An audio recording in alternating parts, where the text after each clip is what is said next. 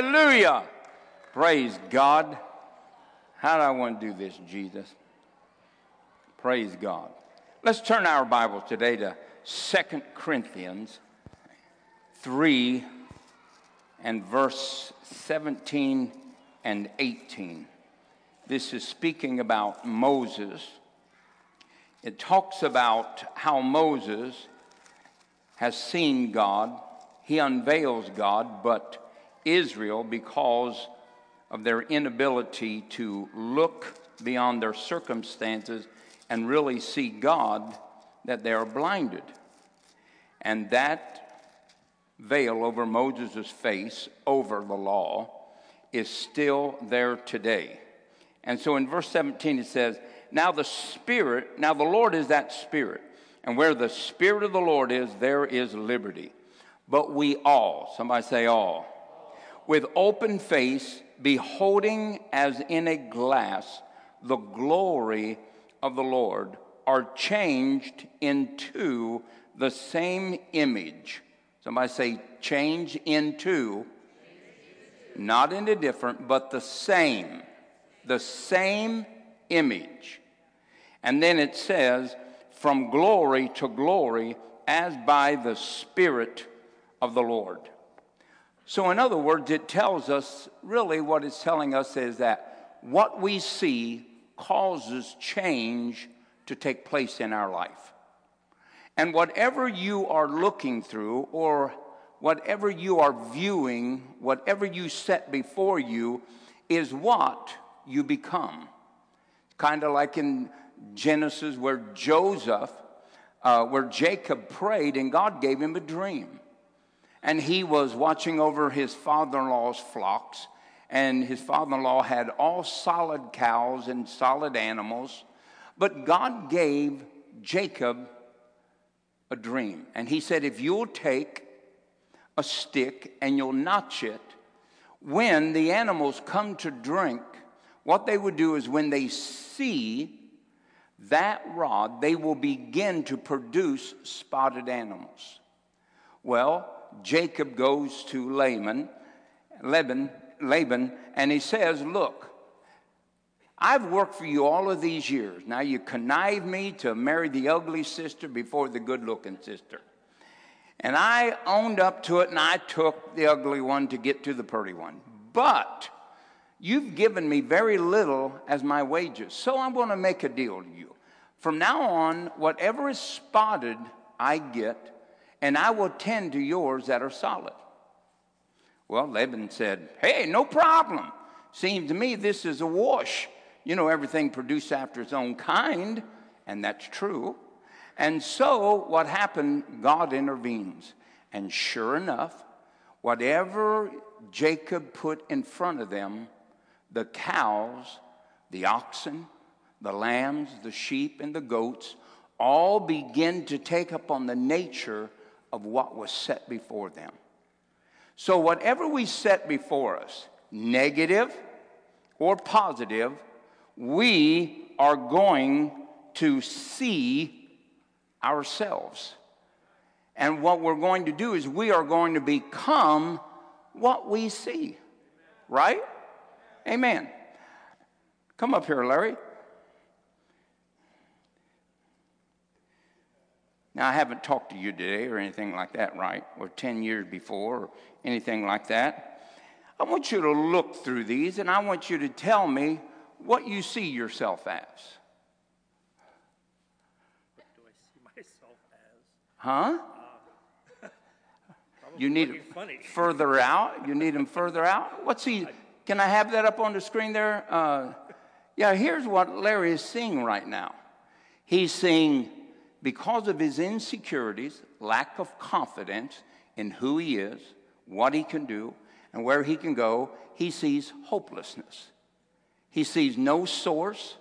He doesn't think he's smart enough. He has failure. He says, who can help me? He's always looking for somebody else. He feels he has unworking faith. He has insecurities. He has to look to himself as his own source. He is paralyzed by fear, And is God really able to do anything in his situation? Thank you, Larry. Now, this is one viewpoint. This usually comes from Christians. Christians that have insecurities even after they have contacted God. So I need somebody else. Joe Recker, come up here. So, let me see. I want Joe to see. All right, Joe, I want you to look through those right there. Now, Joe has no confidence, but he's never been associated with God, so all he can do is think whatever the devil feeds him, because the devil understands that if I can put it in front of Joe, Joe will become what I say. So Job is going to become, you aren't worthy. He's going to constantly remind him of his past failures. He's constantly going to be reminding Job, nobody loves you, let alone God. He's going to say things like, God wouldn't hear you if you did pray. Self-unforgiveness. Joe, you did a lot of things wrong in your life. Would you forgive people? Well, no, of course I wouldn't. Well, you won't be forgiven either. What has God done for you? Well, Joe, since he's blinded by darkness, doesn't see anything that God did for him. So it's important. Thank you, Joe. It's important what you look through. Could I get an amen? Now, a lot of people think that it's just, well, that's just, human nature. Some people are like this and some. No. We have, without a shadow of a doubt, a divine law that is laid out here. That whatever you see before you, you will become. You will become. I read a story the other day about this great, magnificent American bald eagle. These things are massive. You know that they can go and they will knock a goat off of a cliff so the goat falls and kills himself, and then he will go down and lay hold of that goat and carry that goat up to his nest or her nest. Well, they found this little bald eagle, and it was injured, but it was little. So they took it to a guy they knew, and all they knew was he was a chicken farmer. So they took this bald eagle to this chicken farmer. Chicken farmer said, well, yeah, throw him in there. So he throws the bald eagle in with the chicken. Now realize that usually eagles eat chickens. But this eagle, being young, began to eat chicken food. He just began to eat grain. He ate everything that the chickens ate. And pretty soon, he walked like a chicken. He didn't cackle like a chicken, but he walked like a chicken, ate like a chicken. So one day, a wildlife conservationist comes along. He says, do you know it's illegal to have that bald eagle? He said, well, I didn't know. Somebody just brought him over, so I just threw him in there. He said, has he ever tried to fly away? He said, no. He said, okay. Now, there is no top on the chicken fence or anything like that. They just live there because they get well fed. Well, that eagle, though he was superior to the chickens, which everything is, everything just tastes like chicken, but anything can beat a chicken. And anyway, the conservationists took the bald eagle. Now, the bald eagle is now full mature. And he takes him, and he gets him on his hand, and he throws him up in the air, and he hits the ground. And just starts walking around like a chicken. So then he gets a bright idea, I must not have been high enough. So he takes him up on top of a barn. Guess what? The eagle doesn't fly. He just hits the ground. Now, by this time, I'm sure the eagle's saying, if that guy grabbed me one more time, well, you know what? The eagle just got up, started walking like a chicken. So finally, the conservationist drives the eagle up to the mountains. And he's going to throw him off the edge of the mountain because he knows who that eagle really is. The eagle doesn't know who he really is. The farmer doesn't know who he really is. The other chickens just think he's deformed. They have no idea that one day he may return and eat them. So this guy drives up to the mountains, and he gets up there and he puts him on his hand, and all of a sudden the wind begins to come up the wall of that mountain and begins to hit that eagle. And he begins to spread his wings, and all of a sudden, without flapping them, the wind begins to lift him. And all of a sudden, the eagle launches out over the edge of the mountain and soars away, never to be seen again. See, whatever you put in front of you is what you're going to become. Whatever you put in front of you is what you're going to become. Lois, stand up here. Now, these are the glasses that God sees people in. And when you look through these glasses, you see something. And this is what causes transformation to take place in your life. The Lord is my shepherd. He's my shield. I'm more than a conqueror. Now, these are not things you're going to become. These are things you are. My eyes are upon, his eyes are upon me. I am victorious. He meets all of my needs. I'm the apple of God's eyes. I can do all things. He loves me like he loved Christ. He is my high tower, my shield, my refuge. Whom shall I fear? Thank you, Lois. I know you want them, but yeah, I got to return them to Phyllis. Hallelujah. No.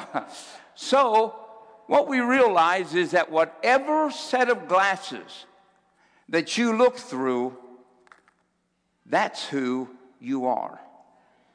But let's turn back to time and let's say this.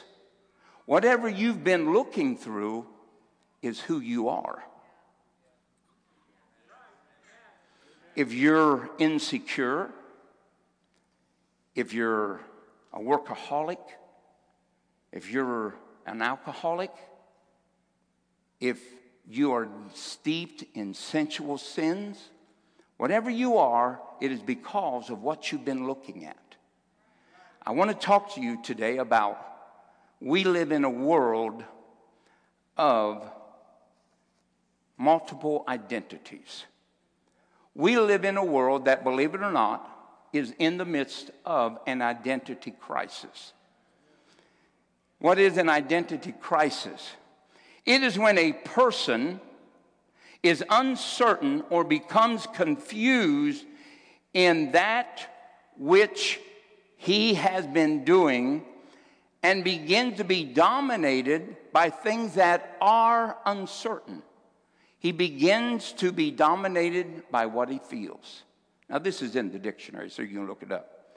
He begins to be dominated by actions of other people. He begins to be dominated by that which he is experiencing. So what happens is that people get into identity crisis because they look at things that are unsure and they depend on them. Have you ever just come out of church and been feeling like, hey, praise God, I'm an overcomer. Boy, what a great message. Now, most people who leave this church might not say that, but they go out and they, oh man, I'm a world conqueror. All of a sudden, you have a flat tire. While you're having a flat tire, you slam on your brakes, a baby vomits and hits the back of your head. And the wife starts yelling at you the 100 reasons why you should have done what I told you to do when I told you to do it. Now your identity is beginning to change because your circumstances have changed.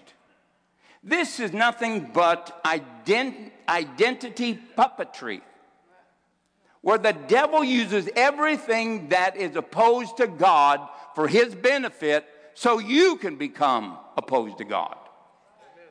Very deceptive, but it's very basic 101. And so we have these identity crisis. Another word for it is simply this. Typically, identity crisis comes, listen, please, listen to these words, because many of you are on the slippery slope of an identity crisis. An identity crisis usually comes, according to the dictionary, when there is change in their expected or planned aims, or when they do not measure up to what they think they should be according to society. So, people are in an identity crisis, kind of like this. You know, a child is born and the kid just loves water. Any of you ever have kids that love water? You know, they play in the toilet, they do it, they just love water. You know your kids have been there. Praise God. Loosen up. Hallelujah. All right, so they love water. You can't keep them out of the water. I mean, they're in the horse trough. They're in the pig trough. They're in the dog trough. They're in the toilet. They're everywhere.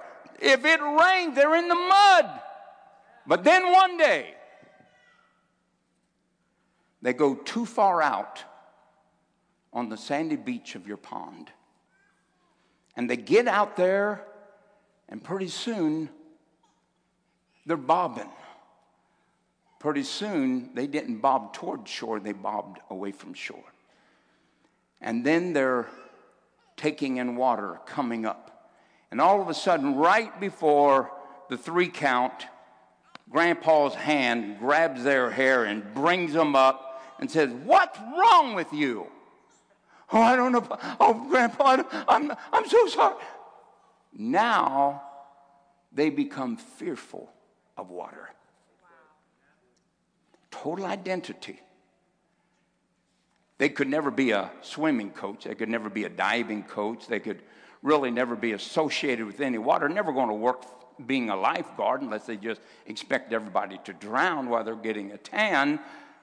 The problem is their identity has been changed because of a crisis that has risen up. Could again, amen. Well, sometimes when people are unsure or they've missed a mark or they've failed, what they do is they re-identify their self. Re-identify yourself. And so identities can be changed in the moment of time. And we could see that when an identity is changed, guess what? Careers are altered. Lives are altered. All types of changes take place. Now, this is a constant struggle for the believer. We live in this world of multiple identities in everybody. You know, you have multiple identities. You know that? What do you do for sports? Football. Oh, so you play football. You pretty good at it? I would say so. He only plays in first grade with first graders, but now you've had an identity change. You are now a husband. Your responsibilities have changed. Your boundaries have changed. If you haven't noticed, your conversation has changed, and all your motivations are please her or live in misery. Kind of sum your marriage up so far this week? Okay. Now, what I want you to get to see is that we're constantly going through identity changes, but the problem is that we do not evaluate who or what is being put in front of us to be changed like. There are all types of different types of husbands. There are abusive husbands. There are cheating husbands. There are lazy husbands. Fellas, don't call in. They ain't answering you. Hallelujah. Do nothing husbands, slave-minded husbands. All kinds of husbands. There are good ones, bad ones, stinky ones. The Bible says that when a man finds a wife, he finds a good thing. Women, you're taking a chance because there is no guarantee what you're finding. So we have to realize that he has a new identity, but in that identity, there are all types of reflections of that identity. And in Christianity, there are all types of reflections of the Christian identity. But what we want to do is we want to make sure that we submit to the right identity, because there's always a struggle. Kind of like Bruce Wayne and Batman. Are they the same person? Sure. Do they have different responsibilities? Sure. Is there always a struggle? Sure. Clark Kent in the telephone booth. Some of you don't even know what a telephone booth is. Consider a flip phone with a door that you could go into. Go and come down. And Superman. Well, Superman can't do what Clark Kent can do. Clark Kent can't do what Superman can do, but they're dependent upon each other. And they must be blended together in a wise way, or they will destroy one of the identities that has been given as a birthright.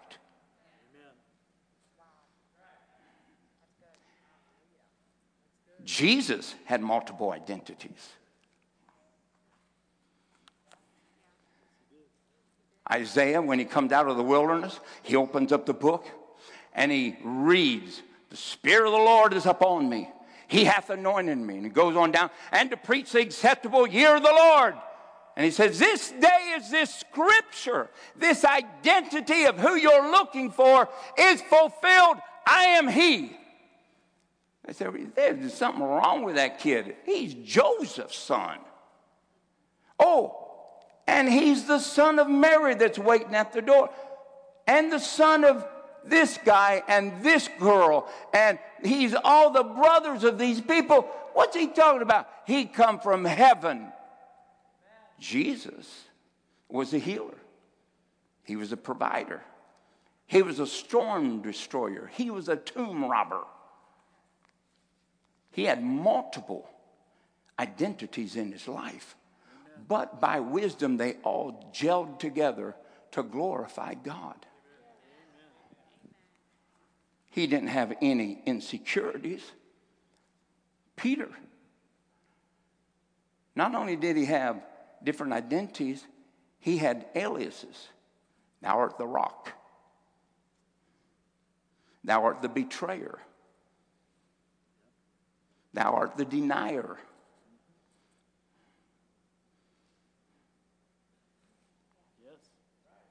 But, Peter, feed my sheep.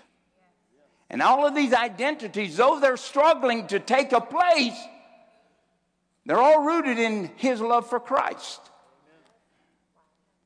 How does he, well, see, you want to define people by one moment. Moments come and go. They're about as cheap as seconds. You can't judge anything by one moment because it's probably a glimpse to the greatest deception that we have ever seen. And that's the fake identity that people put on when they're in front of us. Each identity has its place and its importance. Each identity has its place and its purpose. And if we do not have an identity, we will not have a purpose. Realize that whatever identity that we desire the most, it will be the dominant one that reflects itself and rules over the other. Thank you. Hallelujah. It's kind of like a college student. You know, we send them off. Well, they're an adult now. Jeez, they ain't even smart enough not to keep their underwear on. They aren't smart enough to keep up their prayer life. Oh, yes, my son, said the deceived parent. Your son and your daughter is no different than anybody else's. You're sending them into a line of dens that you know is godless. Teaching everything contrary to what you have laid inside of them. And you're happy to pay your $30,000 a year to send them off and have them become an idiot. And the reason I say they're an idiot is not because they are not rocket scientists, is that they have lost their faith in God. But you've paid for that identity. You're praying against it, but you're paying for it. But you're putting more of what they're producing in front of your kids than what you're praying for your kids. And you're getting back home just what you sent away to get. An atheist with an education. Don't get mad at me. I'm just telling you the truth. Do you know that college kids don't even know who they are? Oh, yes, they do. They know I'm right. That's why in 4 years, the average college student changes their major 3 times, and most of those that change their majors 3 times end up making a 4-year college term a 5-year college term.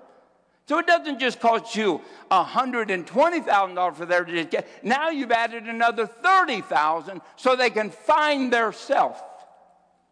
Now why don't they know who they are? Because they're looking for it. They're looking for it. So we send them off to colleges.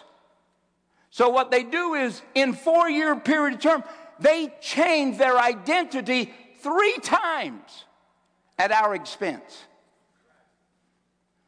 Now, when they change that identity, well, I was going to major in a nurse, but being a nurse RN, but I'm going to now go into being a doctor. Now, everything about their identity has changed. Their friends have changed. Their conversations have changed. What they eat have changed. Their sleep habits have changed. Why? Because the identity that they are pursuing is transforming everything about them. That's why I said that it's important, because whatever identity you desire is what is going to transform your life. It's going to control you, and it's going to change your desires, your motives, your strengths, your commitment. Everything is going to be altered by the identity that you choose. And so in 4-year period of time, this rocket science that is coming home to you has changed their identity behind your back 3 times, besides the one they went in with. So every 12 months, your kid is turning into a new lizard, a new chameleon. It's shedding its skin to find out who it really is. But are you against education? Absolutely not. I'm not against education. But give me a man that knows God and went to the 1st grade than a million men that have graduated and do not believe in God. Now you would think, oh, that's just an insult. That's not an insult. That's a reality to the very necessity of the need of every man and woman and child on planet Earth. An educated atheist is not worth much, but a stupid believer can change the world with the gospel. They said these were ignorant men, yet they took notice they had been with Jesus. Would you rather have been called a scholar or a disciple? I want to be a disciple. Yeah. Because I'm running around with a God that knows everything. Why do I want to run around with people that are scraping the surface? All right. So we have to understand that whatever we pursue, whatever identity is important to us, That's the one that you are going to follow. And that's the one you are going to emanate to other people. That's what they're going to see you like. Amen? Now, I would like to say that that ends at college, but it doesn't. Because it is deeply steeped in adults too. Deeply. Men forget who they are, so they become unfaithful, causing divorce, forcing an identity upon someone that causes great economical pressure and great insecurities in their life. You take a woman and now she's divorced. Who am I? Where am I now? Well, you were married. Now you're a single parent. A what? I didn't want this. I know it. But people all around you can cause you to enter into places of identity that you never wanted to go. I didn't want to go there yet, God.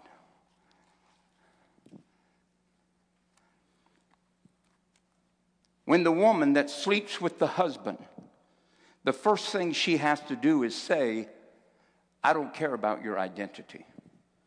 I don't care about your wife's identity. I don't care about your children's identity.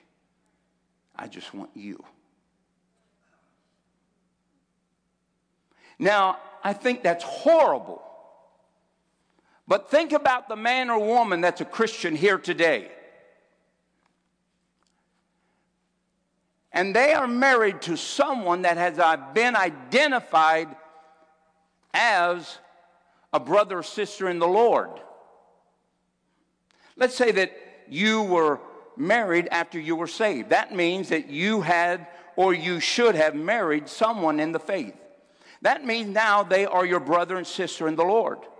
But the problem is husbands and wives get so familiar that they begin to reject the identity of the one that God put in their house to care for. And you start talking down to them. You start finding things that are not good about them. What you're doing is simply this. I hate God who you gave me. I hate the divine creation that you molded in my spouse before the foundations of the earth, and I can't stand it to be around me. That's what you're saying. You don't spend time with them. You're too busy. Don't want to be around. We have nothing in common. What are you? You are rebelling and causing an identified believer that was your brother or sister, and you knew that Jesus gave his life for them, and you're treating them like something that they are not, because your identity towards them has changed because of your feelings.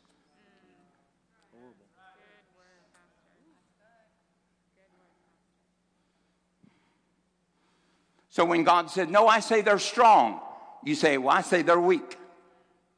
Well, I say that they're the apple of my eye. I say, I don't care for them. Now, you're saying all that. I don't care how you want to spell it out. I don't care how ingenious you want to be. I'm just telling you that's what you're saying. Look at yourself in the mirror and see if you are the enemy of God's identity in your spouse.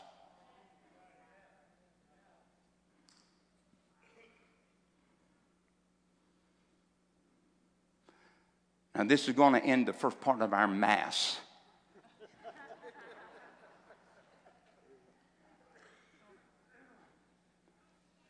No. You do it when you talk about a brother. You do it when you talk about a minister. You do it anytime you say something negative about a redeemed person. Remember, Jesus said, don't judge another man's servant. He don't belong to you. You have no right to enter into those fields. In fact, you're forbidden to take away from or to scrutinize another man's identity, because in that little mote that you have, you found in his eye, that little stick, there's a whole forest fell to the ground in your life. Amen. Let me tell you something. This is serious stuff. Now, we don't want to preach about it because sometimes it makes every identity has responsibilities. I'm just telling you that whatever you've been looking through, you know, the Bible says that if you find anything unclean in your wife, that you could give her a writing of divorcement because it caused the hardness of your heart. So if you hardened yourself and are not in love with your wife anymore, what I want to know is this: if you found some uncleanness in her, just how dirty are you?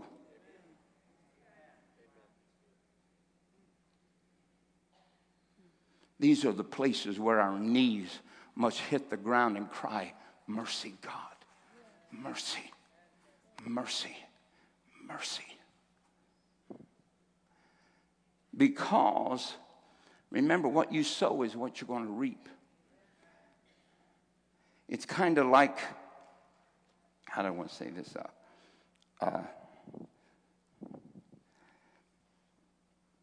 We find our identities in almost everything but God.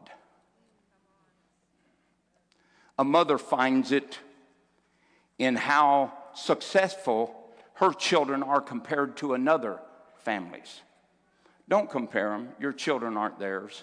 They couldn't have handled your children, and if your children were with anybody else's, they wouldn't make it. But God put them in your hands. Don't worry about momentary wrecks. There might be a race car driver behind that wreck. Let it run its course.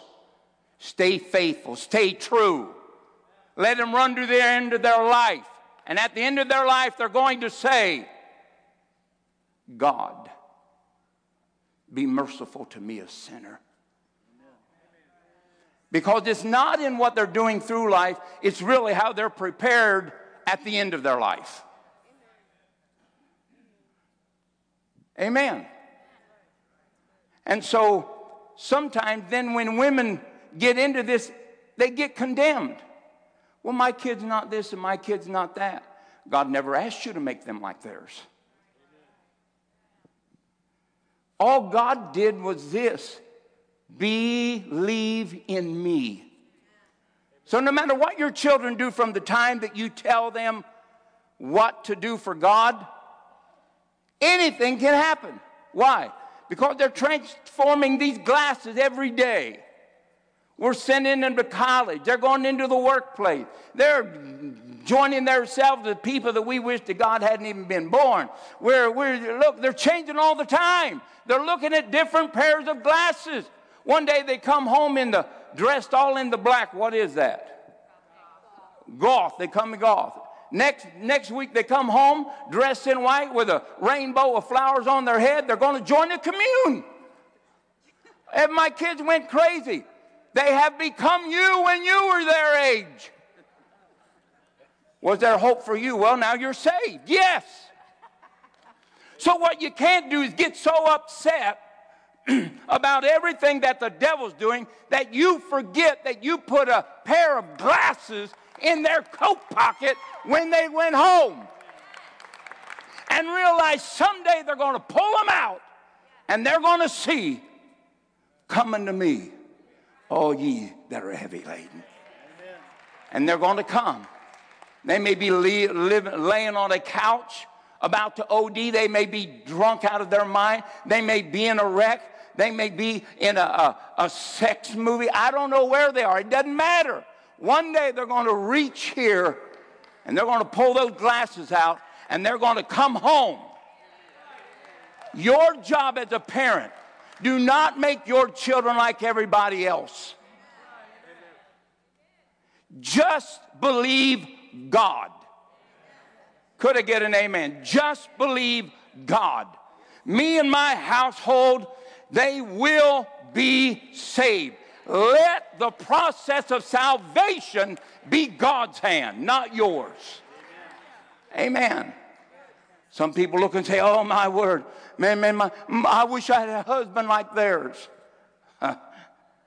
Your husband comes home and he's drunk, he's slobbering all over you, pawing you. Her husband has become a eunuch by choice. So which do you want? A drunk sex maniac or a eunuch that doesn't want anything to do with you? I hate to say this, give me a drunk woman. I'm just telling you the truth. I don't want a eunuch woman. Cold as ice, willing to sacrifice our love. That's that old man. I'm sorry. Get back in there, you devil. Now, so she thinks her husband is, he's terrible. He never goes to church. Lady down the street, man, her husband shows up, gets the oil and dirt out from under his nails every Sunday.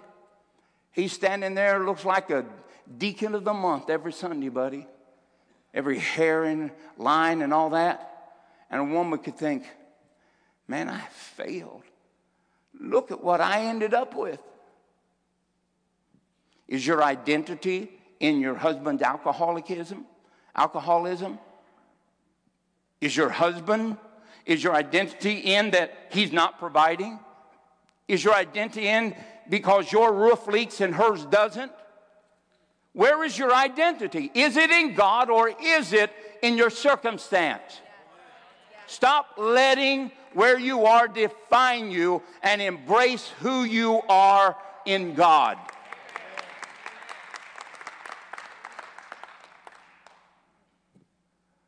How about the people that get saved? I hear this all the time, Pastor. I feel so bad, man. We got saved, but our children were already out in the world. We raised them in a non-Christian home. What are we supposed to do? Believe God. Nothing is impossible to him. Jacob ran away from God. He didn't believe anything, didn't want anything to do with God, ran smack dab into him. Don't worry about where they are. Just know that God's hand is not short, that it cannot save. And he'll grab them by the scuff of the neck one day, and they're going to come to Christ because their identity is changing all the time. Maybe their wife is going to be pregnant and have triplets. That'll make you pray. So they may never have prayed, but they get 3 babies. You don't want makes babies, right?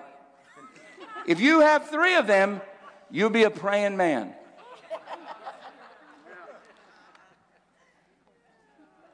But sometimes we get our identities from circumstances that reflect what we think is everybody else's success. Amen. Don't ever do that. Don't compare yourself to nobody. You are who you are, and you are in the battle where God has placed you.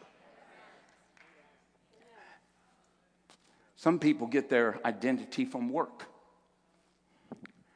They work. They become famous. That's great. But if Jesus is not involved in your work, you've just been working for money. And that is the lowest form of existence of humanity. But see, your job is to be that you work it as unto the Lord. That means your job has to be governed, that it doesn't possess you.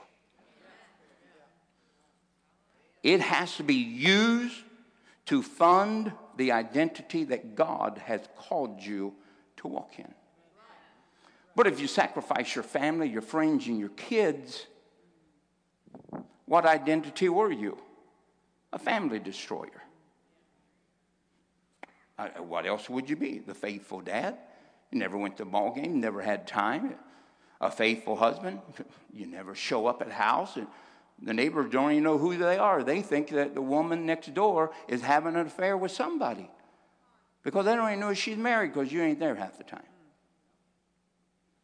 Is that how we're supposed to work? No, your job, you're supposed to work it as unto the Lord. Your job is your mission field, and it's not your source. You're trying to have an identity of greatness. You'll die in sorrow and poverty, and nobody will even remember your name when it's all said and done. You don't ever let your job define you. Some people say, well, what would you do if you didn't pastor? I said, I'd go to Walmart and open doors. This church is not my identity. I was born again, blood bought, redeemed, set in heavenly places. I was preaching on street corners before we ever had a foundation. What's this church got to do with who I am? It is one of my identities, but I have many. I'll go home today and Phyllis will call me, you forgot to take out the trash. I'm the forgetter. Honey, you got to do those dishes before you leave for your meeting tonight. So I'm a dishwasher. I have many hats. And this is the least controlling one of them. Don't let your work identify you. And then people that get divorced. I'm a divorcee. Don't hang your head.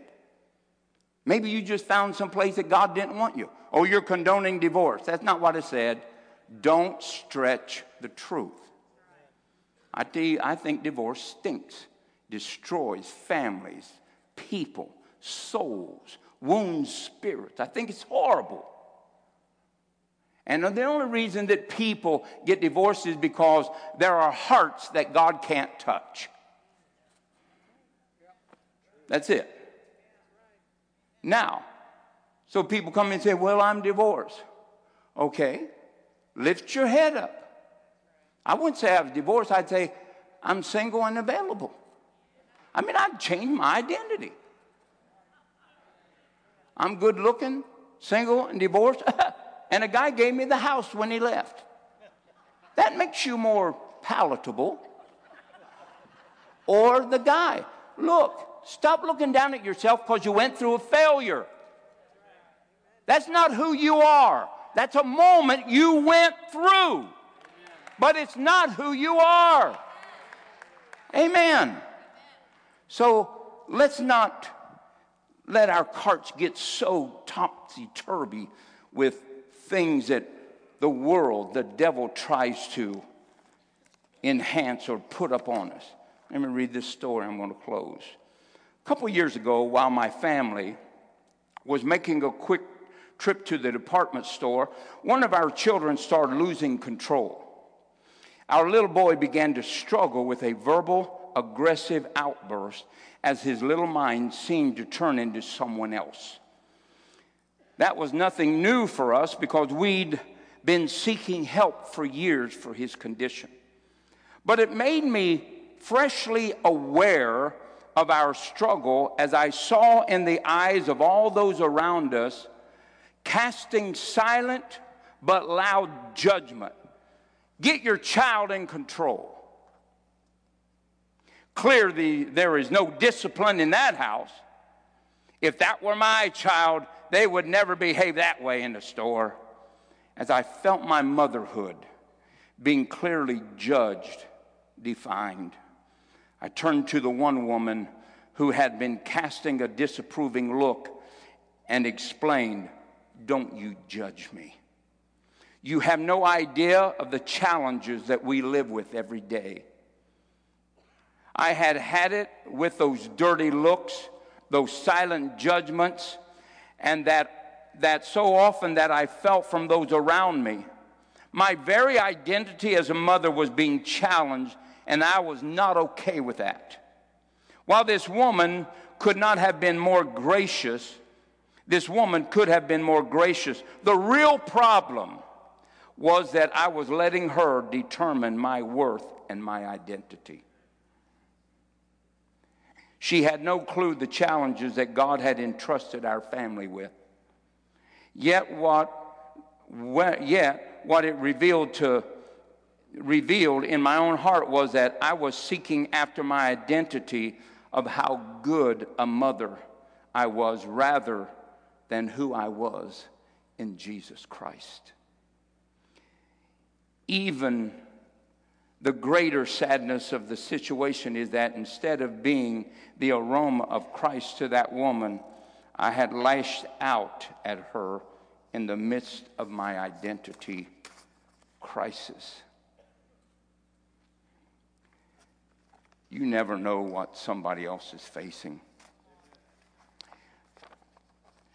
You never know what they're struggling with. You never know the foundation they've been left or what they've built up on. You don't know they've been abused. You don't know if they've been raped. You don't know if they've been mugged. You don't know why they don't like certain people and why they don't. You just throw them all in your little basket of identities. And you, as the wisest God of the universe, identify them as something other than your brother or sister. That's wrong.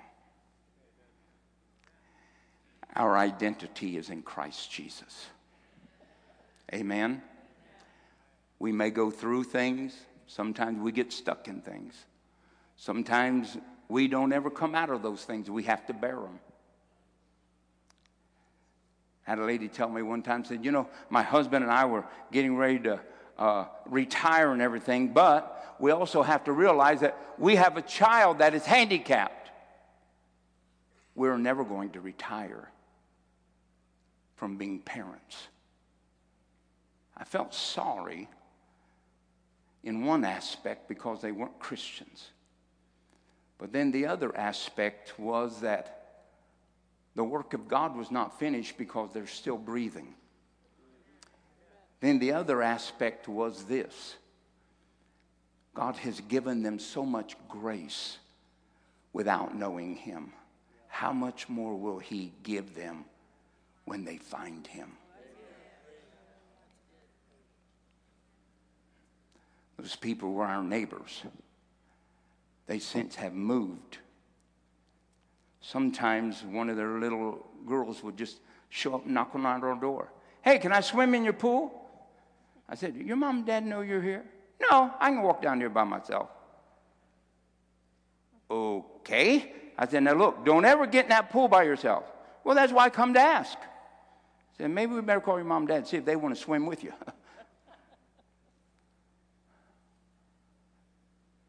Is that their mom and dad's fault? Oh, what they were doing what? Doing what you would do maybe on lazy afternoon and your eyes fell closed while you're drinking a cup of coffee, waiting to pick up her dishes from her lunch, and your eyes got heavy and you went to sleep. They weren't bad parents. They just had a moment of weariness overtake them. Let's look at people who they are in Jesus Christ. Amen?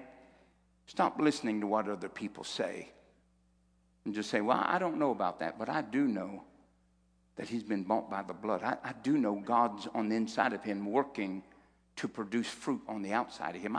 I know he belongs to God. I see him in church. I see him giving. I see him working and involved. That's who I see.